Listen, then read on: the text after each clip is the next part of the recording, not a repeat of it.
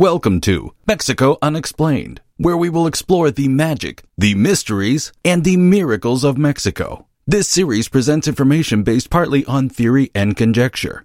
The podcaster's purpose is to suggest some possible explanation, but not necessarily the only ones to the subjects we will examine. Here is your host, Robert Bitto. Welcome, and muy bienvenidos to episode number 104 of Mexico Unexplained, where we examine the magic, the mysteries, and the miracles of Mexico. I'm your host, Robert Bitto. The date was October 16th, 1566, and the place was Mexico City, the colonial capital of New Spain. The third Marquis de Falces, a man named Gaston de Peralta, had just arrived with his entourage and assumed the position of viceroy, or the king's official representative in the country which had been under Aztec control only 47 years earlier. King Philip II of Spain sent the Marquis to bring stability to his overseas possession after the death of the previous viceroy Luis de Velasco and the interim rule of the Audiencia, or colonial judicial branch of government. There had been unrest among newly conquered native peoples and among some of the first generation of Spaniards born in the New World who had demanded more autonomy from Spain. Among Viceroy Peralta's entourage was a strongly built man in his mid-30s with reddish-blonde hair and very pale skin. The man was Simon Pereins, a portrait artist who originally hailed from Antwerp in the lowland country of Flanders, which was then part of the Spanish Netherlands, and is now part of modern-day Belgium. At the age of 28, Pereins had moved from Flanders to the Iberian Peninsula and settled in Lisbon, where he lived for a year and then moved to Toledo before moving on to Madrid. Inspired by both the style of 16th century Roman painters and the Flemish masters of his homeland, Pereins became a celebrated portrait painter at the Spanish court and was said to have created 2 paintings of King Philip II, which do not survive to this day. Many of his works are lost, but Pereins' artistic career is well documented thanks to contracts he signed while doing his noble portrait commissions.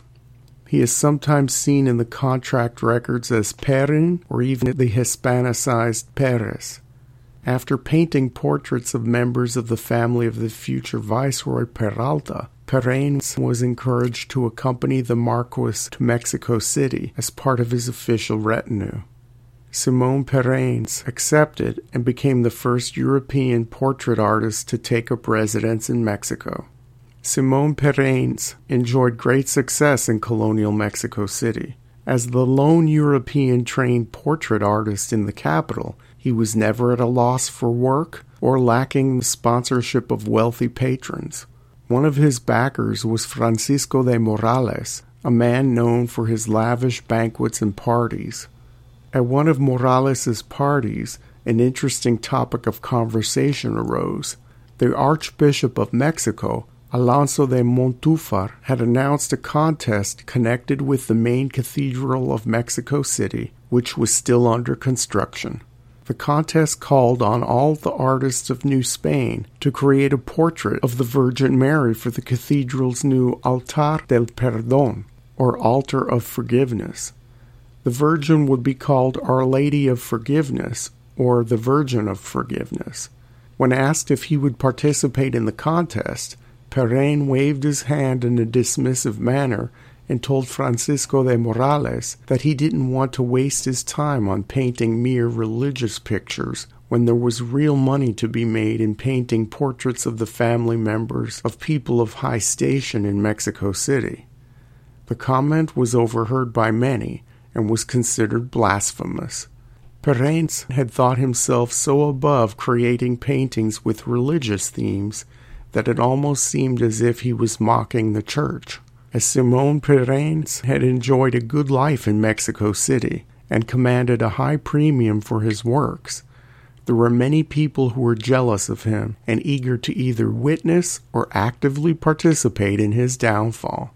His comments at the party had given his enemies the ammunition they needed to take him down.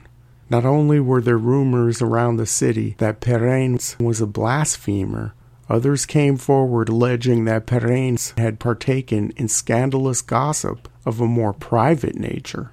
There were also stories circulating around Mexico City that Simón Perennes was secretly a Jew.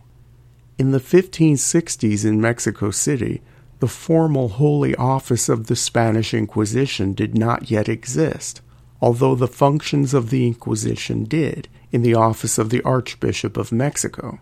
The purpose of the Inquisition was to root out heretics and punish those who went against the Catholic Church in word or deed.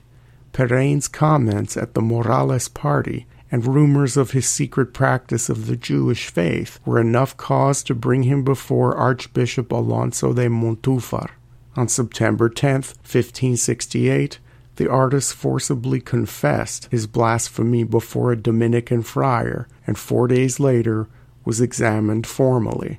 In the initial rounds of questioning, it was discovered that while Perennes was not the most faithful Christian in Mexico City and almost never made confession or attended Mass, he was not a Jew.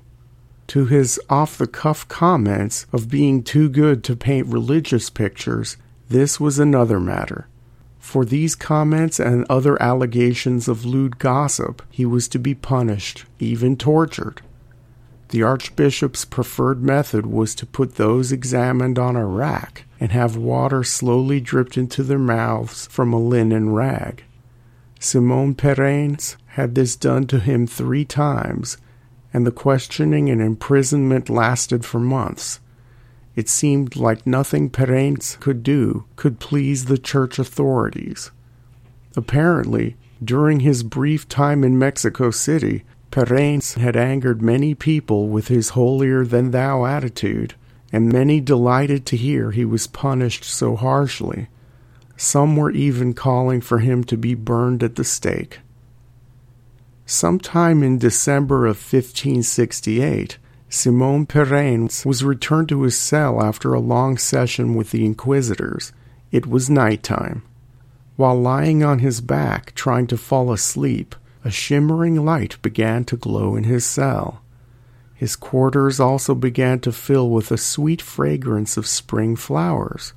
The glow became much brighter, which caused the dejected and demoralized artist to sit up. He then watched the light turn into a beautiful figure. It was an apparition of the Virgin Mary, known as Our Lady of Mercy, and for a few moments she looked upon Perennes with gentle eyes, which had an element of sadness to them. "Little son, why do you not love me?" the Virgin asked in a soothing voice. Perennes immediately got up and knelt before the blazing apparition, which was described as being brighter than sunlight. "Queen of Heaven," he began, "I love you with all of my heart and soul. Please deliver me from this place." With a gentle smile, the Virgin slowly faded away, and the light became dimmer. The heavenly perfume that once filled the room had gone. The only light left in Perennes' cell was the light of the moon. In the moonlight, the artist saw something that the Virgin had left behind: paints, brushes, and colors in chalk. The artist's task was clear. Perennes would give up his personal aversion to painting religious-themed art and would get to work on the back of his prison cell door with the materials at hand. By the first light of morning, Perennes had painted the likeness of the Virgin who had visited him in the previous night. He used all the colors left behind, and the painting seemed to radiate its own special luminescence. Perennes called a jailer to see his work, and thinking the Flemish artist was playing a trick, 2 other jailers entered the cell. The painting was so marvelous, they dropped to their knees. There was no explaining how the artist had crafted such a work with no materials and so little time. The jail authorities called for the Archbishop, who came immediately. During a brief conversation, Perennes told the Archbishop that he would paint the Virgin for the cathedral and would not accept the prize money. The Archbishop entertained Perennes' offer and let him go.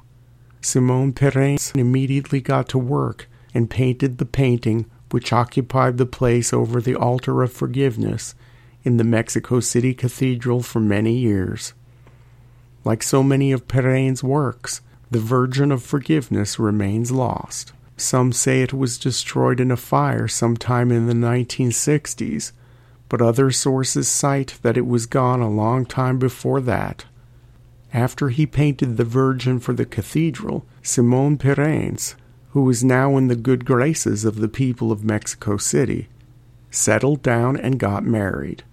He also continued painting religious-themed works. The few that survive include a painting of St. Christopher and what is considered his most important work, the main altarpiece of the monastery of Huejotzingo, which includes 6 painted panels depicting the life of Christ. Pereyne's style was said to have influenced other Mexican-born artists well into the 17th century. As with other stories of miracles or fantastic claims, researchers are quick to look for proof. In the ecclesiastical records of colonial Mexico City, there is documentation in the archives of the Inquisition of what happened to Pereyne. There exists a parchment signed by a Dr. Esteban de Portillo, who was listed as Pereyne's inquisitor, that details the artist's punishment for blasphemy.